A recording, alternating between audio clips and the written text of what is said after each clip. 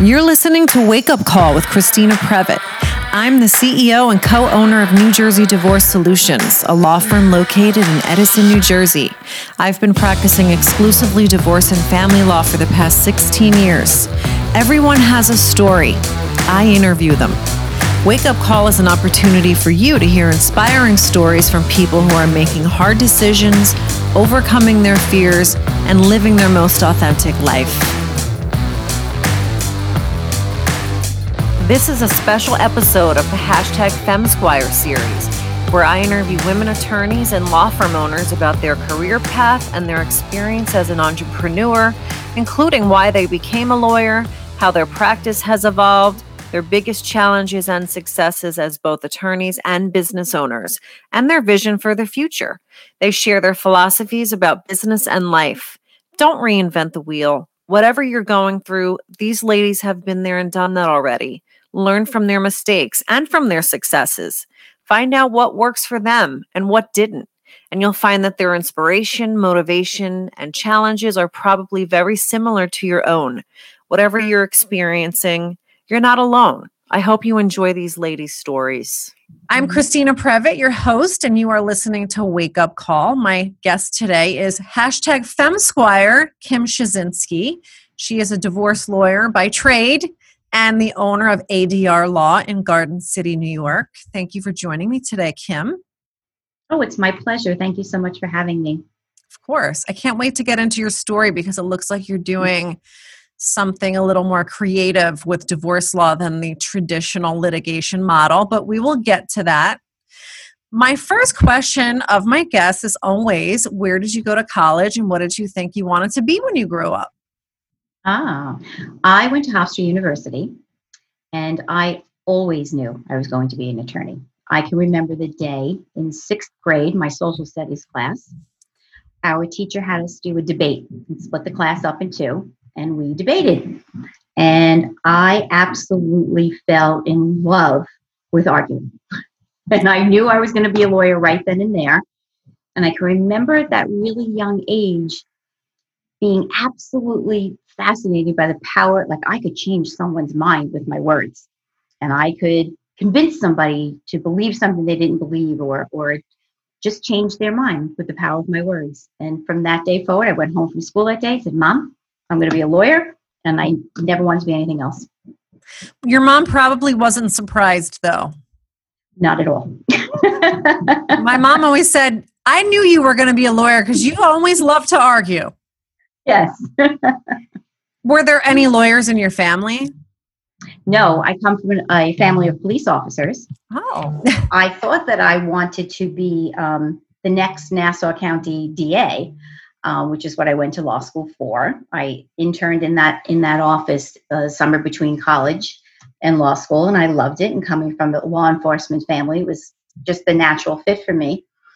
And then the second year in law school, when it was time to interview for your first clerkship, my first interview was with a matrimonial firm.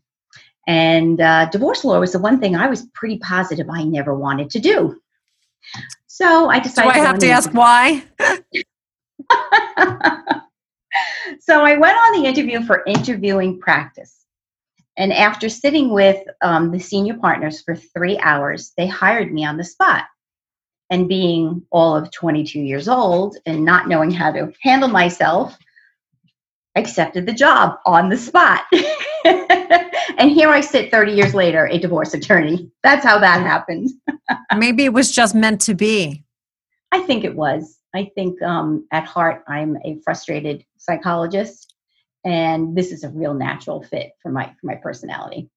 But did you feel like you were leaving the DA aspirations behind? Well, no. When I took the internship, in my mind, it was just going to be just that. And I would then go on to the DA's office after I graduated. But I was there for 2 years. And after I spent 2 years there, graduated law school, I realized that I loved it. And there went the aspiration of the DA's office. So you graduated from college, you graduated from Hofstra, and then where did you go to law school? Hofstra. Okay, so you're a Hofstra girl. I'm a Hofstra girl.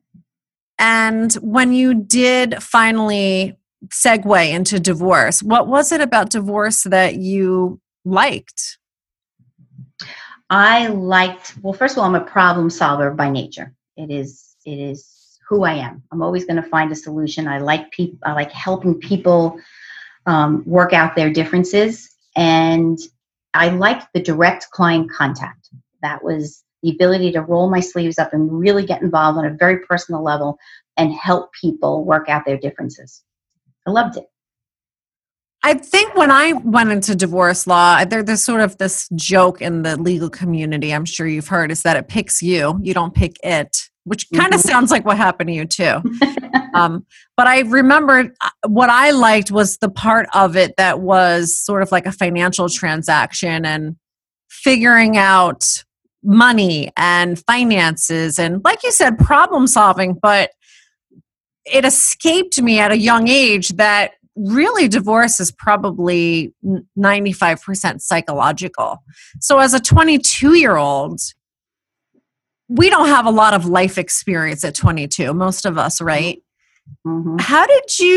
How were you really prepared to deal with that at the age of 22? Did you really know what you were getting yourself into? Of course not, but I thought I did. Yes, at 22, right? Yeah. The financial aspect was actually my least favorite part of it. I liked sitting and talking with someone and helping them, particularly women. I was always very, very, and still am, enthralled with helping a woman find her voice, find her power, pick herself up, and do what she needs to do to carry on and be an independent person. I love that. So what kind of family background do you have? Are there divorced families in your family? No, I am divorced. I come from a family, I'm half Italian and half Polish. And my mom's Italian, my dad's Polish. My parents have been together since they were 14 years old. Wow. They have the most amazing marriage I have ever witnessed in my life. They are still madly in love with each other. They hold hands. They are best friends. They do everything together. They are inseparable. And That's they've so been nice. married. Yeah, it's really wonderful. They've been together over 60 years.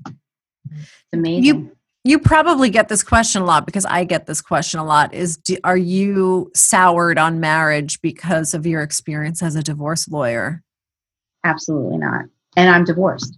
Yes. And I'm not soured on marriage at all because my parents have set such an amazing example and have shown me and my siblings how beautiful a true partnership can be.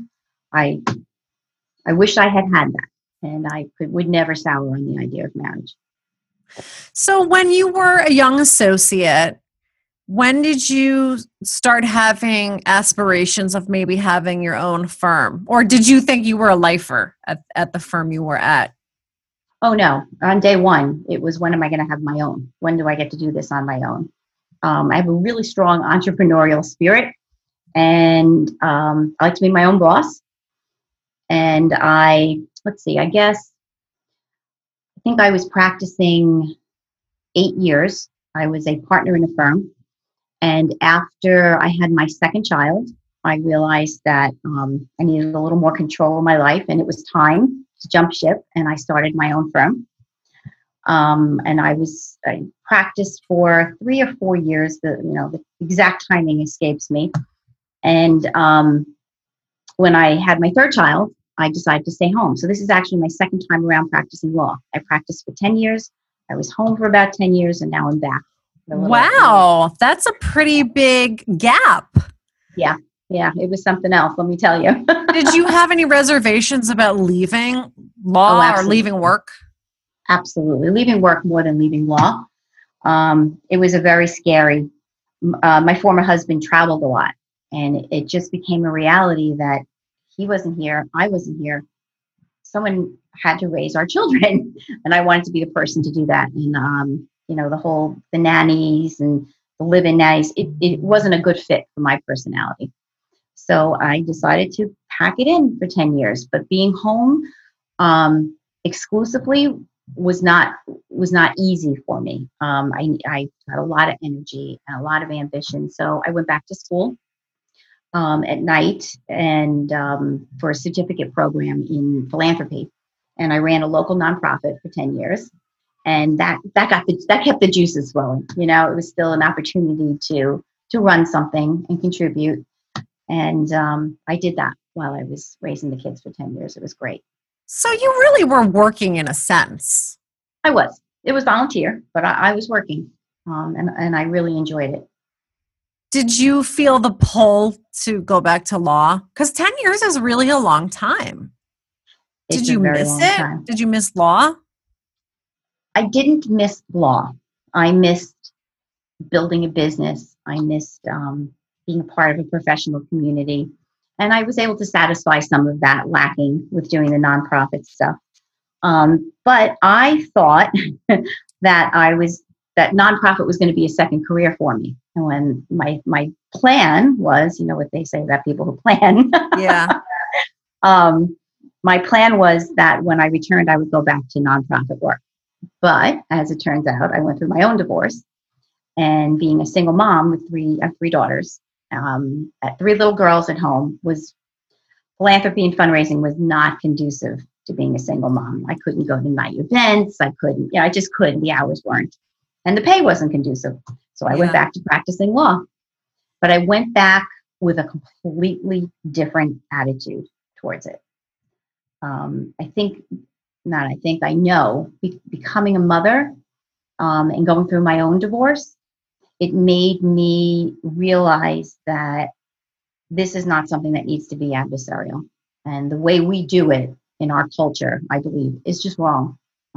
It's a restructuring of the family. It's not a destruction of the family. So I went and I got trained in mediation. I'm a certified mediator. I went and got trained in collaborative divorce, which are both alternative dispute resolution. And I do that, and I do negotiated settlements in litigated cases. And that's how I practice. It's with a different attitude. You know, when we're young, we're more, or at least I was, ambition has a way of I don't know, confusing your goals. It was a how to win mentality. That softened when I became a mom and went through my own divorce, and the need to win was replaced with the need to help and make things better. Well, it's interesting. I always tell my clients that nobody really wins a divorce. I think the public does have that mentality that you win. Mm-hmm. Yes. Nobody wins. No. But that's how our system. Yeah. I'm sorry, I didn't mean to. Oh, that's okay. So would you say that your experience getting a divorce was more influential in the change in attitude? No, becoming a mother was more influential. Really? The divorce part just gave me the perspective of what it feels like to be on that end. And it gave me just that perspective. But becoming a mother had far more impact on my attitude of how it should be done. That's interesting. Can you explain that a little more? I realized, I guess in hindsight, I realized the need to keep the bonds in place, even though a family is changing in nature and structure. Those bonds are very, very important to maintain for the stability and the security of a child, children. And when I witnessed so many horrible custody battles, as I'm sure you have, that I saw day to day, firsthand, what it does to children, to see their parents battling and fighting, and to set up that inner conflict of betrayal if they love both of them. And after I had my own kids, I realized even more how important that is, and wanted to help people work out their differences and restructure without killing each other and going broke.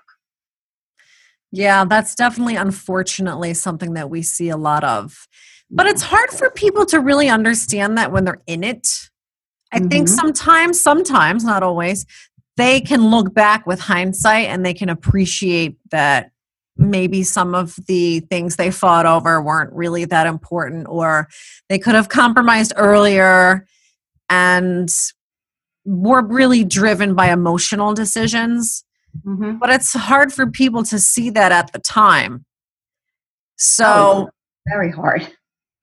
So if I can ask you, was your divorce fairly amicable, or did you have a high conflict divorce? No, I did not have a high conflict divorce. I would never allow it to be a high conflict divorce. So what would you say to somebody though when they say, well, I don't want it to be a high conflict divorce. I'm trying to get it done, but my spouse just won't. My spouse is the one who's making this high conflict. Well, it depends on the role I'm playing. If I'm acting as a mediator, I can help that person. When I act as a mediator, I view my role as helping them hear each other, not necessarily speak to each other. It's a function of teaching people how to listen. And one of my biggest lines to my mediating cases is, you don't have to agree with what your spouse is saying, but you have to validate that they have that opinion, and that's their reality. Everybody has a different reality, and we all act from that place of what our reality is. So when I mediate, you don't have to agree. You just have to acknowledge that that's your spouse's reality, and that's the reality he or she sits in and acts from. And that seems to shift mindset in the mediation setting. And it allows people the shoulders go down and they breathe. Oh, I don't have to agree. No, you don't have to agree. You just have to acknowledge that that's what they really believe to be true. And that seems to free up space for better communication. I think that's really great advice. I want to back up a little bit though. So you decided that you had to go back to work, and there's so many things you could have done, right? You could have tried to get a corporate job that's maybe a little more predictable in terms of hours and paycheck. Or you could have pursued the nonprofit route. There's so many things you could have done. So what was your plan at that point? Was it just, I'm going to hang a shingle and we're just going to get this done?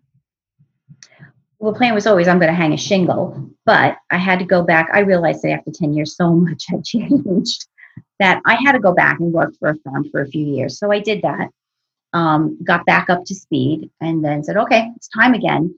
But while I was working for the firms, I had the plan in motion. I was getting trained in mediation. I was getting trained in collaborative. And I was working behind the scenes to brand and to formulate what my strategy of what this firm was going to look like. And then I was Valentine's Day, 2009. I walked into the senior partner's office and they said, happy Valentine's Day. I just want to let you know I'm quitting. And he looked at me and he said, you do realize that you are a single mother going through a divorce and you don't have another job and you're quitting. And I said, uh-huh. He said, well, what are you going to do? And I said, I'm going to open my own firm again. He said, just like that? I said, just like that. And a month later, I was practicing in my own firm. Wow. That just makes me so mad to have it be met with such negativity and basically you can't do it. I mean, that was basically what he was saying, is you can't do it. Both times, yes, both firms. The first firm that I started, I was partners in a partnership, and I got the same reaction. I said I was going to go out on my own. You'll never make it on your own. Watch me. And it was a man that said that? It was a man. It was a man. And there's nothing that inspires me to succeed more than being told I can't do it. Yes. Yes. I love that about you. Yeah, that's the surest way to get me to do something. I agree 100%. So I think it might be a little fuzzy on a minor detail.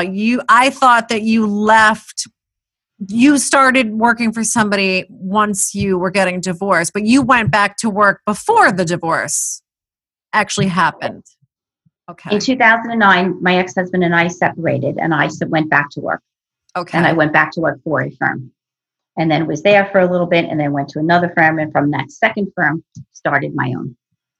So was it always your plan from the time you left your hiatus and went back to work? It was always your plan to eventually work towards opening your own business? Oh, from day one. Once at the point that I had retired, I had my own practice. It was very difficult to go back and work for someone else. But I really had no Yeah. choice. It was the responsible thing to do. I needed to get myself back up to speed.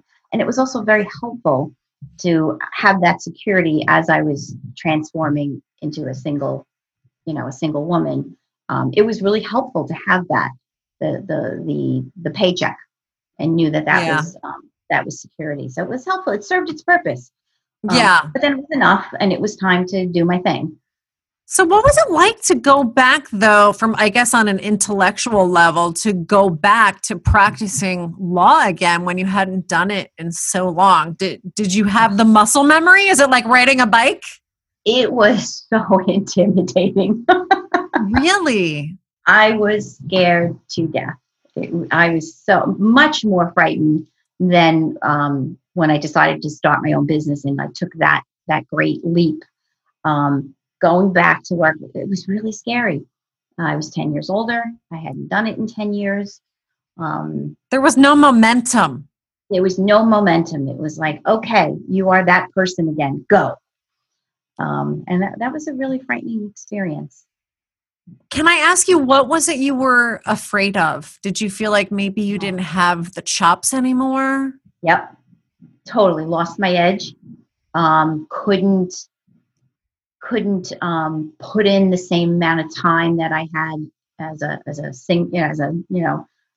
a woman without children, that I wouldn't be able to practice. I do everything, 110% at warp speed.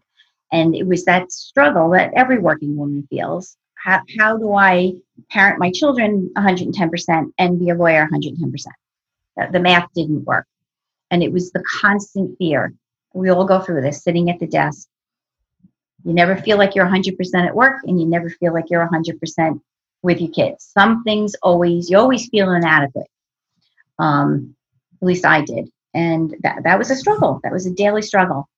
I think that's a common complaint. That's a common challenge. And yeah. I'm absolutely not a man hater, so I just want to say that. Oh, me either. I wonder, do men grapple with this? Because if they do, I don't hear it. But I'm also not asking. Do you have an opinion about that? I don't think men of my generation grapple with that. I am seeing with millennials and the generation above millennials now that the men are much more involved in the lives of their children, and are looking for ways to balance, particularly in a divorce. First of all, they want, as much time as mom has with them, and they are more mindful of balancing their work obligations with their parental responsibilities. That's what I'm finding. Do you think that's because they have a genuine desire to be more hands-on dads, or because they feel more of a responsibility to the other parent to help? Or maybe it's both. I think it's both. If you have this genuine need to be, intimately involved in your children's lives, just naturally, you're going to want to help the other spouse. They go hand in hand, I think. Yeah. It's an interesting conversation. I definitely think you're right about that it seems to be generational. Mm-hmm. And I think the gap is getting smaller. Yeah. But I think probably in most households, not all, because I know that there's plenty of stay-at-home dads. I mean, we see situations where moms are paying alimony. Oh, yeah. And it's really a double standard, because I don't think that we look at a mom paying alimony the same way as when a dad has to pay alimony. Absolutely. That's one of the I don't know if you experience this, but that's one of the hardest things to explain to my female clients who are the bread earners. You have to pay spousal support. The attitude is, well, he's an able-bodied person who's choosing not to work. Why should I have to pay him to sit on the couch? And once you say, okay, let's flip roles, let's pretend now that he's making the money and you've been home with the children, would you feel the same way? And it's always met with, Yeah. I guess not. Yeah. It's interesting. It's sort of I call it schizophrenic thinking. I mean, so as women, sometimes I'll speak for myself. I will complain about those gender disparities and the double standard, which is normally not in women's favor. But if you're going to complain about it, it's got to go both ways. So if you're going to choose, right? If you're going to choose to be in a relationship where mom is the breadwinner and dad's the one staying at home, being Mr. Mom, that's the reality that you're creating in that family network. So it is kind of hard to wrap your brain around it. It is. And it's particularly hard in the situations where mom just became more successful in her career. It wasn't that a decision was made in their marriage that dad was going to stay home and be the parent and mom was going to go out and earn. It was that mom just exceeded his success in the workplace, and either he lost his job or stopped working, or there was a failed business, but it wasn't a conscious, agreed upon decision. It was just life unfolding, and one became more successful than the other. And in those cases, that's a tough sell. Because, And I think it's hard for women too when you are surpassing your husband in terms of success. I kind of use that in air quotes. We're talking about money in this instance. I often ask the question, do we really want to be with men who don't make as much money as us? I don't know. I don't really have an answer. I don't know how you feel about it. I think there's something in my primal brain that does have a problem with it, even though on the surface, I want to say no. I mean, why would I have a problem with that? But I think because we're all so programmed. Absolutely. That's a function of that is such ingrained gender roles that it's a natural conclusion. But there's no reason to feel that way. We've just been taught that way and raised that way. And that's the norm, the societal norm. But that's something to think about. Just, some light, maybe do some light reading later on this subject. I'm always interested to hear people's opinions about that. I probably think about it a little too much. But let's get back to you and your career path. So you eventually went out on your own, and it just felt like it was time. Yes, I was ready in terms of my knowledge and my experience and my confidence. I was ready to do it again. And did you feel like you did get acclimated to practicing law again pretty quickly? Oh, yeah. So you did still have your chops. Oh, I did. But I didn't know that I did until I went and did it. But by the time I was back 6 months, I really felt like I had hit my stride again. But those first 6 months were pretty rough. Yeah, well, cried a lot. I know. They say you grow outside of your comfort zone, though, right? Yes. But your experience is interesting because we evolve, right? And then we can kind of look back over 10 or 20 years and really see how we change incrementally. But your comparison was more stark because you had this break for 10 years. Did you feel like you saw any real differences that you can recall from what it was like practicing law before and then when you went back to it? Was there any? No. Really? It was exactly the same, right down to the posters hanging on the walls in family court. I can't even believe that. I can remember my first trip back into Nassau Family Court, walking in and going, oh my Lord, these are the same posters. Nothing. It was like a time warp. Time had just stood still.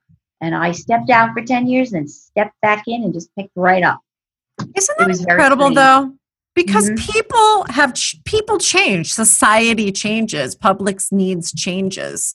So how can we still be doing everything exactly the same way that we always did?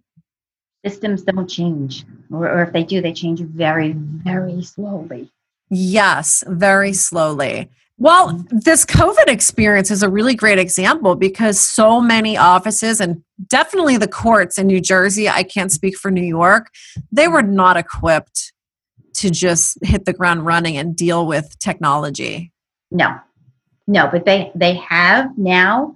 And I think because of this experience, they're going to keep doing things online. Maybe not in all areas of law, but in matrimonial law, they are contemplating continuing conferences online because it makes so much more sense. Yes. We go to court for a conference that takes 6 minutes, but we're there for 3 hours waiting to be seen. It's such a waste of resources and time. It is such a disservice to the clients who they end up paying you for 3 hours of time for a 20-minute conference with a judge. Yeah. And people don't have money for this. Most people, they just don't have the money for that. Yeah. So I hope all of the states follow suit. I hope that New Jersey does continue to do the video conferencing, because I do think that it's more efficient for everyone. Oh, absolutely. Absolutely. Was your office already taking advantage of technology, or do you feel like you've kind of had to speed up a little bit with that too? Oh, I had to speed up. I had done the occasional Zoom conference for one reason or another, but not as a regular thing. And now I'm very comfortable with it. I'm doing consultations and mediations. I actually think I'm going to keep doing my mediations on Zoom because it's much easier when they're in different rooms and only seeing each other on a screen. I'm finding that the acrimony and the bickering is really less. That makes sense. I may just continue doing it. I'll see. That makes sense. So would you say that there were some good things that came out of the COVID experience? Oh, definitely. Definitely. I'm both personally and professionally. Personally, this is the first time in, I can't remember how many years, I've had all 3 of my children under the same roof. And they're captive. They can't, they would all come home from college, but everybody would be out. I'd never see anybody. They're captive. How old are they? Stay home. They're all going to have their birthdays at the end of this month and the beginning of June. They'll be 25, 23, and 19. Wow, that's so funny, all in the same month. Yeah. So that must be nice to have them home. It's wonderful. It's great. I feel very, very lucky to have this time because I'll probably never have this again. When you're in the house every single day with all of your children and nobody can leave. They're all my captives. Well, it's made me realize how many distractions we really have. And that's what they are. Before I think I used to see them as just being busy with something. But now I see them really more for what they are, distractions. Mm-hmm. Yep. Yeah. So what else would you say good came out of this? You said personally some things good came out of it. I think, personally it's my children. Professionally, I think that our system is going to change. I think that I feel I'm very type A. And unless I was in my office from 7 a.m. to 7 p.m. every day, physically in the office, I didn't feel like I worked a full day. Now I sit at my dining room table and I can knock out, what would take me 12 hours sitting at my desk in 2 hours because it's focused time. And I realize now that I don't have to physically be in my office 12 hours a day to consider myself productive. That's nice. That's a nice break. It is. It reminds me of that saying, work smarter, not harder. Exactly. I never knew how to work smarter. It's just work harder. I'm all about work harder, work harder, work harder. The bar is always being raised.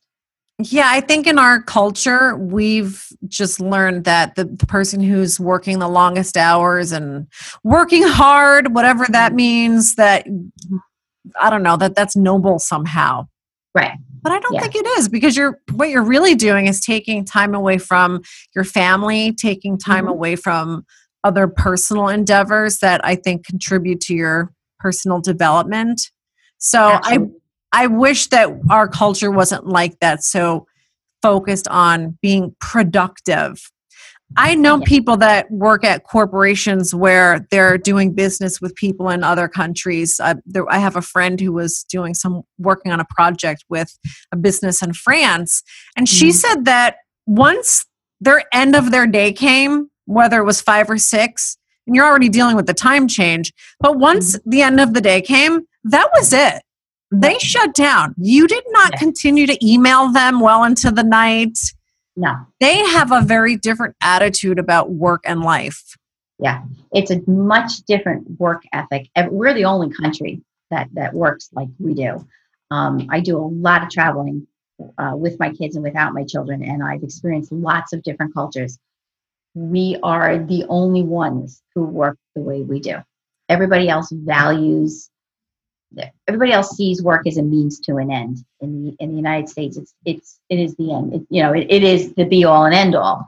It's not like that in the rest of the world. There's a much more balance and a recognition that I have to do this to pay the bills, but this is not my life. My life is my children and my interests and my art and whatever it is. Yeah, I agree with you there, but it is hard we could have this conversation and I could promise I'm going to be better. I'm going to be more focused on personal things, but you get swept up in it and it's still hard to turn it off because everybody around you is doing it. And I think there's also this mentality that you're going to get left behind, that everybody else is working. And if I don't want to get left behind, I better do it too.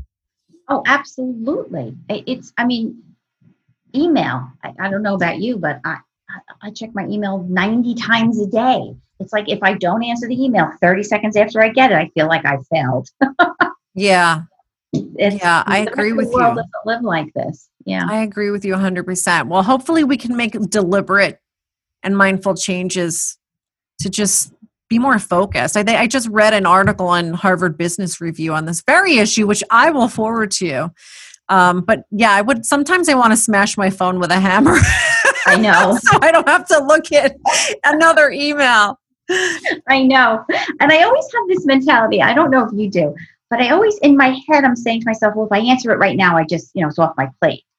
Yeah. And I think in my brain that that's going to free up time, but it never does. All it does is make me endlessly accessible 24/7 to everybody. And that's not making life easier. It's making life harder. It is. Yeah. And you're actually training your clients what to expect. So if you email, and I've learned this the hard way, if you email on a weekend, they expect that you're going to be responsive on a weekend. If you email them 12 o'clock at night, then that's what they expect. And if you suddenly stop doing that because you realize you're getting sucked in, they almost get upset. Because you've been doing it all along. They get very upset. You can't stop in the middle. But I am my own worst enemy when it comes to that. It's if I get an email comes in the middle of the night and somebody's upset about something, I can't go back to sleep. It's one question. You know what I mean? It's one question. I know that poor person is laying there staring up at the ceiling, just waiting for the morning to come so I respond. It's my own fault. I will respond right there and then because I can't sleep because I know they can't sleep. Oh, you're so nice. Well, it's kind of like putting the oxygen mask on yourself first. And I teach my associates and our staff attorneys that it's nice that you want to help people and give so much of yourself, but you really do have to make time for yourself because if you don't, you just get burnout. Yes, that's very true. That's a great analogy. And I do, even before COVID, I do make efforts. Sometimes I succeed and sometimes I don't, but I make efforts to make time in my life for other things, exercise, I paint, travel. So, I do try to keep a balance. You paint. That's really nice. I see you have something on the wall there. Did you paint that? Or is that something? No, I didn't. My teacher painted that. Oh, that's beautiful. Yeah, she's my teacher. But that's not my work. How did you get into painting? How long have you been doing that? When I turned 40, I became very aware of that. I was stuck in a comfort zone. I was like doing the same thing every day. So when I turned 40, I said, I am going to go and take lessons in something I am absolutely certain I cannot do. Never picked up a paintbrush, never picked up a crayon, just have no artistic ability. So I decided to take painting lessons. And I went and I took a year's worth of lessons, and it turns out I have some hidden talent. I can paint. And then I started traveling to paint with painting groups. So I've been to Italy and Africa and all sorts of wonderful places to paint outside. It's called plein air painting. And I love it. That is awesome. Yeah, I love that. Have you sold any? No, I give it all away. I don't know why. After I finish a painting, I don't want it anymore. I don't want to have it. So I've given them all away. That is interesting. I bet a therapist could have fun with that. Absolutely. There's definitely some deep-seated reason why I do that. Well, maybe what serves you is the actual process, not the result. It is. And then I look at the result and I go, oh, that's nice. You want this? That's interesting. I wonder if you do the same thing with your business. When a case is done, are you like, bye, like push them out of the nest? I would say that it's a pretty firm closure for me when a case is done. Like, that part of my brain is the imaginary file cabinet, that door is shut, ready to move on to the next. You feel like your work is done here and now it's time to help some other people. Time to help somebody else. Yes. So let me understand better what your firm is, because it sounds like you don't do traditional litigation at all in your firm. Is that right? I don't try cases. I will take a traditional case, meaning the one that's, already started with a summons or needs to be started. But it is always immediately with an eye toward settlement. And if I do not, I settle 99% of my cases. And if I don't, I have trial counsel in my office, in my suite. She's a counsel to my firm, and she will come on and try the case. But I made a decision when I started this second firm that I am really devoted to the concept of these cases do not need to be tried. I do everything in my power to keep people out of the courthouse. It's just so not necessary. It's the wrong forum for the issue. We shouldn't be deciding divorces in a legal system, which is very transactional in nature. Divorce is not a transaction. I agree 100%. So when you started ADR Law, was that something you started immediately when you established your new firm, or did it evolve? Okay. So you knew I want to focus on settlement and mediation. Yes. I hired a marketing firm. I did branding. I had a vision. And I definitely knew where I was going with this. And that's now what I do. I do not try cases. So let me ask you. And I tell people that when they come to see me, if you're looking for the pit bull, if you're looking for the trial, you're in the wrong office. I am here to help you restructure your family in the least emotionally damaging and financially damaging way. That's my goal. And if our goals are not aligned, I can give you the name of, a million other attorneys who will go another direction. But that's not how I practice. I love that. So you're not just taking anything that walks in the door, because a lot of people do that. And then it's the worst thing ever is when you end up with a client who really just isn't a good fit for what you want to do. And I feel the same way. I don't like being involved in a super high conflict divorce, because I think that is all about emotion. It's really not about any of the legal issues, because we see all the same legal issues all the time, right? There's no novel legal issue.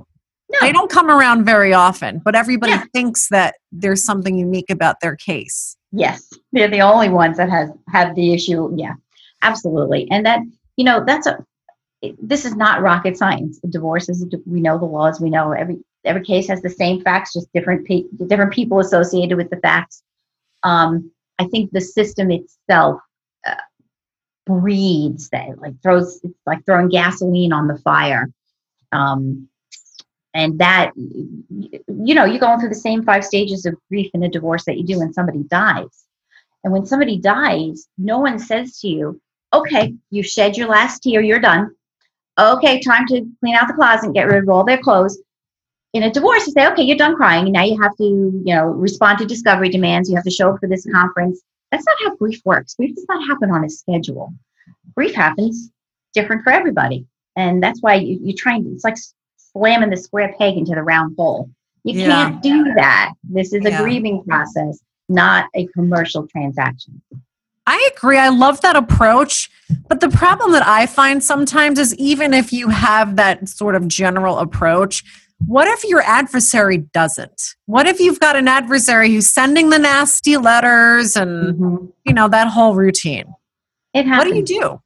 It happens. Well, I will turn down a case if I know that there is a particularly litigious adversary on the other side. thank you, but no thank Give you. us names. No, I'm just kidding. Thank you, but no thank you. And at this point, after 30 years, people know, my adversaries know what I'm about. It's I don't know what it's like in New Jersey, New York. The matrimonial community is very small. Everybody knows everybody. And my reputation is somebody who works it out. And that's my number one goal. But every now and then, it happens, and I do the best I can to settle it. In the years that I've had this firm, I've only had 2 cases go to trial. And that's, over the course of 10 years. That's a lot. So every now and then one slips through, and I just can't make it happen. So why do you not personally do the trials? Oh, no, because it first of all, because of my personality type, it consumes me. I am a sole practitioner. Everything shuts down for a trial. I don't have the ability, the wherewithal to do that. I don't want that stress in my life anymore. And it's not, if I were to try cases, it's not being true to my mission, which is to resolve these cases and help families restructure peacefully. I can't say that that's what I'm all about. And then, oh, by the way, I can't do mediation next week because I'm on trial. That's just hypocritical and inconsistent. Yeah, I love that you're very honest and forthcoming about that. And I really love that you know who you are, you know what you want to do, and you're establishing boundaries. Yes. Yeah. At this point in my life, I have a very clear vision of who I am and how I want to practice. And I don't have to play by those rules. I'm successful in my own right and in my own mind. I don't need to be practicing the way other people are practicing to have my own inner definition of success. I like that you're doing your own thing too, because there's so many firms that I think they just do things because this is how we've always done it. Yes. Right? Yes. And our society is changing. All you have to do is look at social media as one example, a huge example. I think people don't want the big, long, drawn out, ridiculously expensive divorce, which I think has sort of become the norm. That. Nobody, with the exceptions of people who really, really do want their pound of flesh or revenge, accepting those people, because I really do think that they're the outliers. They're on one end of the spectrum. Nobody starts a divorce saying, gee, I want to destroy myself emotionally. I want to damage my kids forever. And I want to spend every dime I have doing it. Nobody starts out that way. It's something that happens to you. Yeah. I think people don't realize what's actually happening. No, they never do. It's like there's a fire behind them, destroying everything behind them, and they can't see it. Yes. I'm really big on when I'm handling a traditional case that I'm trying to settle. I'm very big on explaining to a client when they say, okay, I want to do this and this. I don't just say yes or no. I say, well, let's look at it's like a chess game. Let's look at what's going to happen when we do this. What's going to be the consequence? What's going to be the other side's reaction to that action? And when you do that and you take the time to look at what's behind the action, what's going to happen after you do it, people kind of, come around for the most part and say, oh, yeah, maybe that's not such a good idea. It feels good emotionally, feels great to lash out, but it's going to cost how much? And what are they going to do in retaliation? And then we have to do what? Maybe it's not such a good idea. Yeah, it's sort of like eating a cupcake. You really want the cupcake, but if you're trying to lose weight, it might not be the best thing. Right. Yes, exactly. So what's your vision for your firm? My vision for my firm is I would love very, very much to be doing solely mediation and collaborative. I would like to build a team for the collaborative end of it. And then I would like to turn over the firm to that team and retire. Is there a plan in place, like 10-year plan, a 1-year plan? I think there's a 10-year plan in place. It's not anything that's going to be an all or nothing. I think I will always have my hand in it. I'd like to be the rainmaker with the associates running the day to day and doing the work, because I love networking. I love generating the business. I love running the business. And, but I teach. I'm an adjunct professor at Hofstra, and I'm really enjoying that. I'd like to do some more teaching. I'd like to do a lot more traveling and painting. I'd like to write a book. So there's other things that, are on the horizon, but I don't think I'll ever completely stop practicing. What would the book be about? Oh, my experiences, both professionally and personally, my experiences with, and my opinion of why the system needs to change, and my ideas for how it should change. I really do believe that it's just the wrong system for the issue. It really is. I've seen a judge say from the bench to people, he didn't say it in the very most respectful way, but I think the message was the same. He said, "You guys don't need a court system. You guys need a counselor." Mm-hmm. And he really was right. He didn't say it in the nicest way, but I think it was true. Yeah. I think the problem is, it's like what you said, trying to put a round peg into a square hole, or vice versa. I think we get so caught up in the problems that people are having in the court system, but you're arguing about things that aren't legal problems, but we're trying to put a legal Band-Aid on it. Exactly. It's not the system's not equipped. The three issues in every divorce are the emotional issues, the financial issues, and the legal issues, right? Okay. The court has no ability to handle the psychological processes that are going on, and really has very little ability to do a tailored solution for people financially. It's very cookie cutter. Split it in half and go away. That's not necessary. That's why I love collaborative divorce, because it's a team, and everybody's got an attorney, but the attorneys are teammates. They're not adversaries. There's a psychologist that acts as a high conflict resolution, and a coach, and a child specialist. Having that psychologist in the room when things get heated is amazing. I will tell you a quick story about my first collaborative case. Please do. My client became very emotional and got up on my glass top conference table in the middle of a meeting. It was myself, the other attorney, the psychologist, and the certified divorce financial analyst. Those are the team members on a collaborative. And I was a seasoned practitioner at this point, but I turned white. I did not know how to handle this. That psychologist got up, got her off the table, took her into another room, calmed her down, brought her back in, and we picked right up where we left off. If that had been a litigated case, we were looking at 3-4 years. Oh, yeah. That's not something you see every day. So you probably did not encounter that problem before, which is why you weren't sure what to do. But that's a psychological issue. Exactly. And it should be, every divorce should have a psychologist as a consultant, not in a therapeutic fashion, as a high conflict resolution expert. That's what they're trained to do. And it changes. It's a game changer. It makes all the difference. And then having that, do you work with certified money? Sorry, go ahead. It's okay. Do you work with the, I know it's becoming a big thing in New York. I don't know if it is in New Jersey, the certified divorce financial analyst? I haven't, but I know some financial advisors who have been telling me about this certification.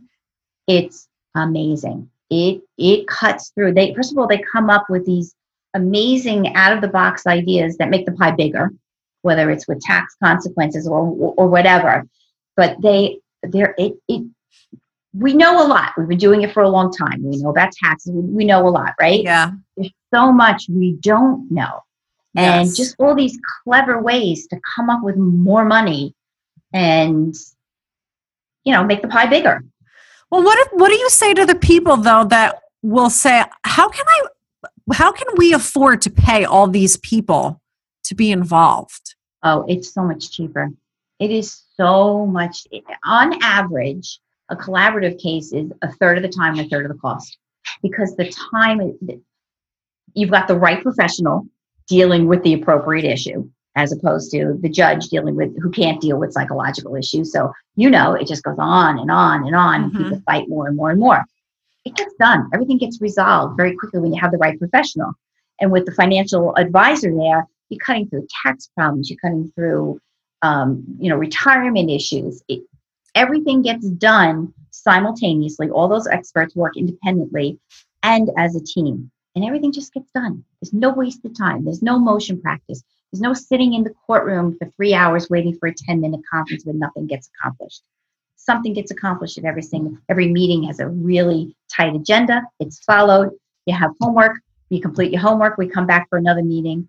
You break off into groups with a psychologist to deal with your parenting issues. You break off in a group with the financial analyst to deal with support issues and equitable distribution issues. And you're done. Why doesn't the court function more like this? Because it's not, think about it. The legal system was created way back when for transactions, for property transactions for the most part. And when people couldn't agree over who owed what piece of land or who owed somebody money, you'd take it to court. That's what the system was invented for. And it just evolved through time to deal with all conflict. Shouldn't be there. Don't you think divorce would be more efficient, though? Because the people that come to you for collaborative divorce, they'll do collaborative divorce. But what about all the people that don't elect to do collaborative divorce? They're stuck with the traditional model, and that's really what's not working.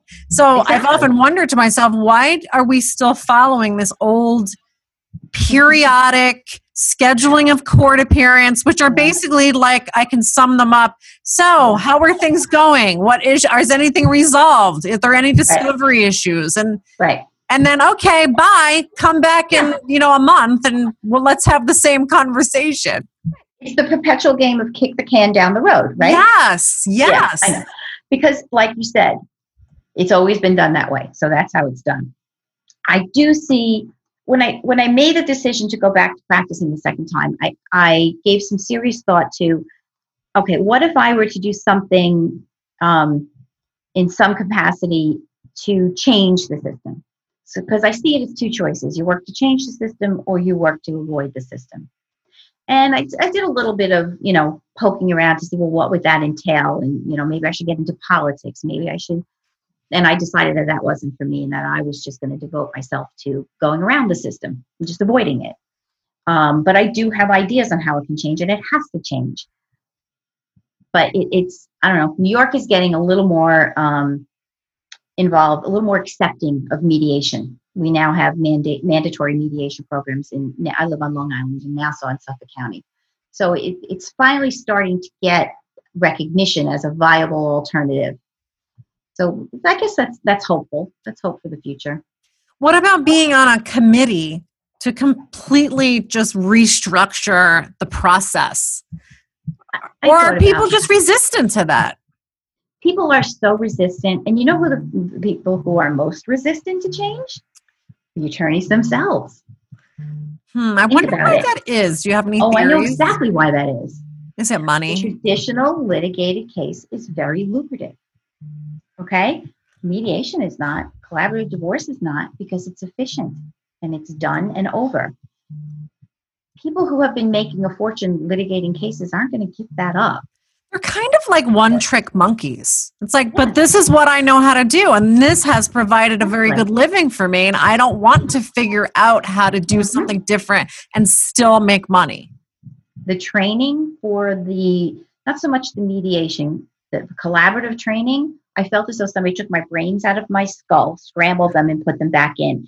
Everything I learned was complete antithesis of what we're taught in law school. It's a completely different dynamic from the traditional litigation dynamic. It couldn't be more opposite. There are very few people who want to. It was very, very long time to get trained, and I have to go through ongoing training every year to keep up the skills. So it's a big commitment, and people who are one-trick ponies don't want to do that. Why change? Yeah. Why fix what's not broken in their mind? This works fine. It is broken. Right. right. It is broken. But there are a lot of attorneys out there that don't see it that way and don't necessarily want it to change because it is so lucrative and they're supporting their families that way. Yeah, that's unfortunate. But my response to them would be there's always going to be a way to make money, make a living, Right. Exactly. You might just have to do more volume. If you get the people done faster, then you did something good for them. That's something to brag about. Look how fast I got these people done and they were happy and they were satisfied in the end. Yeah, so that's how I feel. It's that's exactly how I feel. Yeah. It's kind of antiquated thinking. I'd much rather be a part of something positive than something that makes me more money. I guess that's never been my motivating. Well, don't give up. Oh, I'll never give up. You can change the system, and it happens slowly, but it does. It happens slowly, and like I said, I'm seeing some signs of hope with mediation. So that's good. I'm glad to hear that. It sounds like you're doing a good service for people that really need it, and we need people like you. So I end each interview with a series of questions. They used to always be the same, but I'm kind of mixing them up a little bit. So what would you say is the best advice that you've ever gotten? Business or life advice? Oh, wow. What's the best advice I've ever gotten? Not to let fear stop me. I think the biggest regret for me in my life, on the last day of life would be that I didn't take a chance to do something because fear stopped me. It's how I raise my kids. Don't let fear be the reason you don't do something. So I think that's my mom always instilled that in me. Don't let fear stop you. That's the last thing that should stop you. Yeah. There's always going to be fear, right? Yes. So if you let that, you'll never go anywhere. You'll just be stuck in place. Yeah. So I do. When I quit my job, it was really a foolish thing to do. Just quit my job without having another one as a single mother with 3 kids going through a divorce. So I quit. But it works out. You have to have confidence in I'm not the type of person that analyzes jumping off the cliff. I jump off the cliff with the confidence of knowing that when I land, I'm going to know what to do to figure it out. And that's pretty much how I lead my life. Faith in yourself and your abilities. Yeah. Well, it's interesting because they always say that when you're on your deathbed, you don't regret things you did. You regret the things you didn't do. Right. Exactly.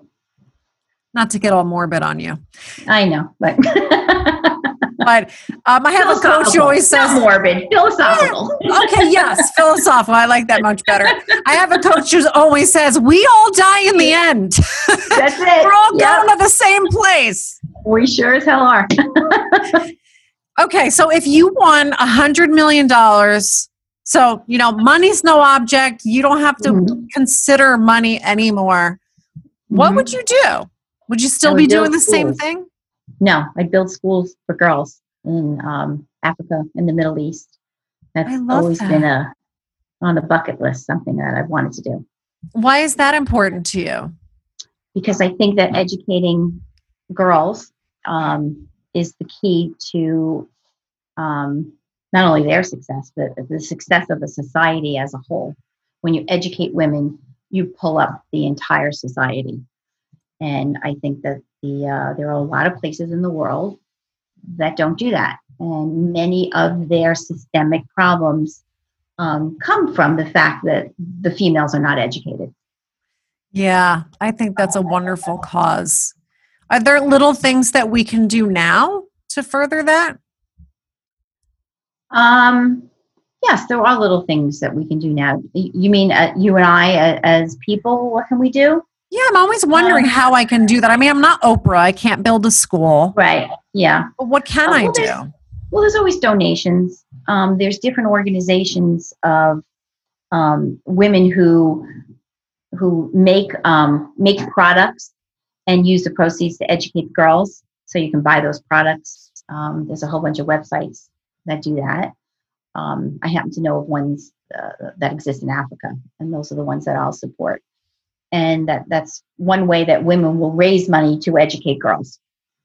That's wonderful. Something that everybody can do.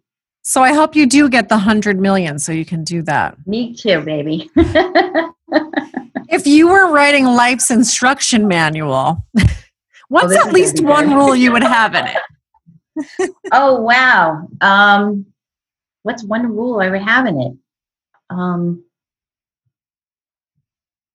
Never doubt your own ability. Just, you want something, go for it. You're capable of anything. We all are innately capable of the goals that we set for ourselves. And the only thing that holds us back is our own fear and lack of confidence. We have to get out of our own way. Yes, get the hell out of your own way. Yeah. What would you tell your 20-year-old self? Oh, okay. I would tell my 20-year-old self not to listen to them. And by them, I mean not just men, the older colleagues, all the people who told me, you can't. Just don't listen. That's excellent advice. I listened and I let it scare me. And I still made the choices anyway. But I think it would have been a much less fearful experience had I not had those little stupid voices nagging at me in my head while I was doing it. And there are a lot of people that don't do it because of those voices. Yeah, I think that's true. And I don't think those voices ever really go away. I think you just kind of learn to push them aside. Ignore them.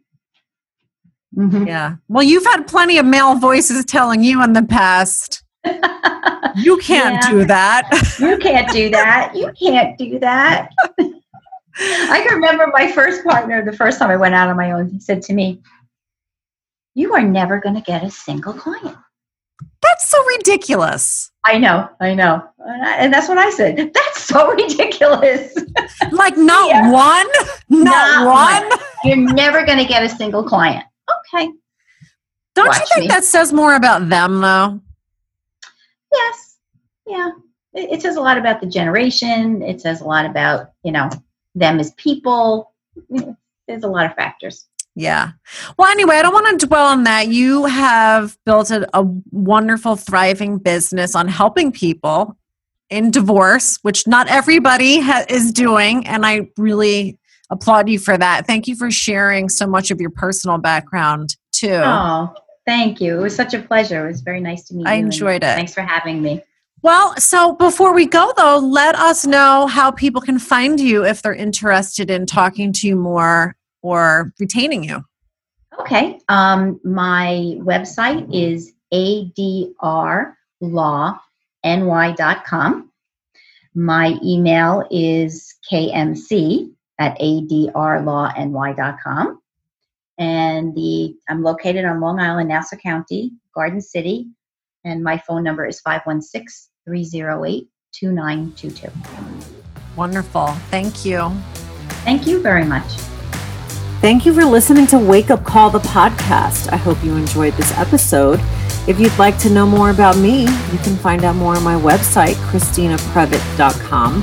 And be sure to sign up for my newsletter where I talk about everything that I'm reading, learning, listening to, doing, basically everything that I'm obsessed with right now. Follow me on social media. Look up Wake Up Call, the podcast on Facebook, Instagram, and Twitter. If you'd like to be a guest on Wake Up Call, or there's someone you'd like to hear on my podcast, please email me at wakeupcallthepodcast@gmail.com. Thank you and see you next time.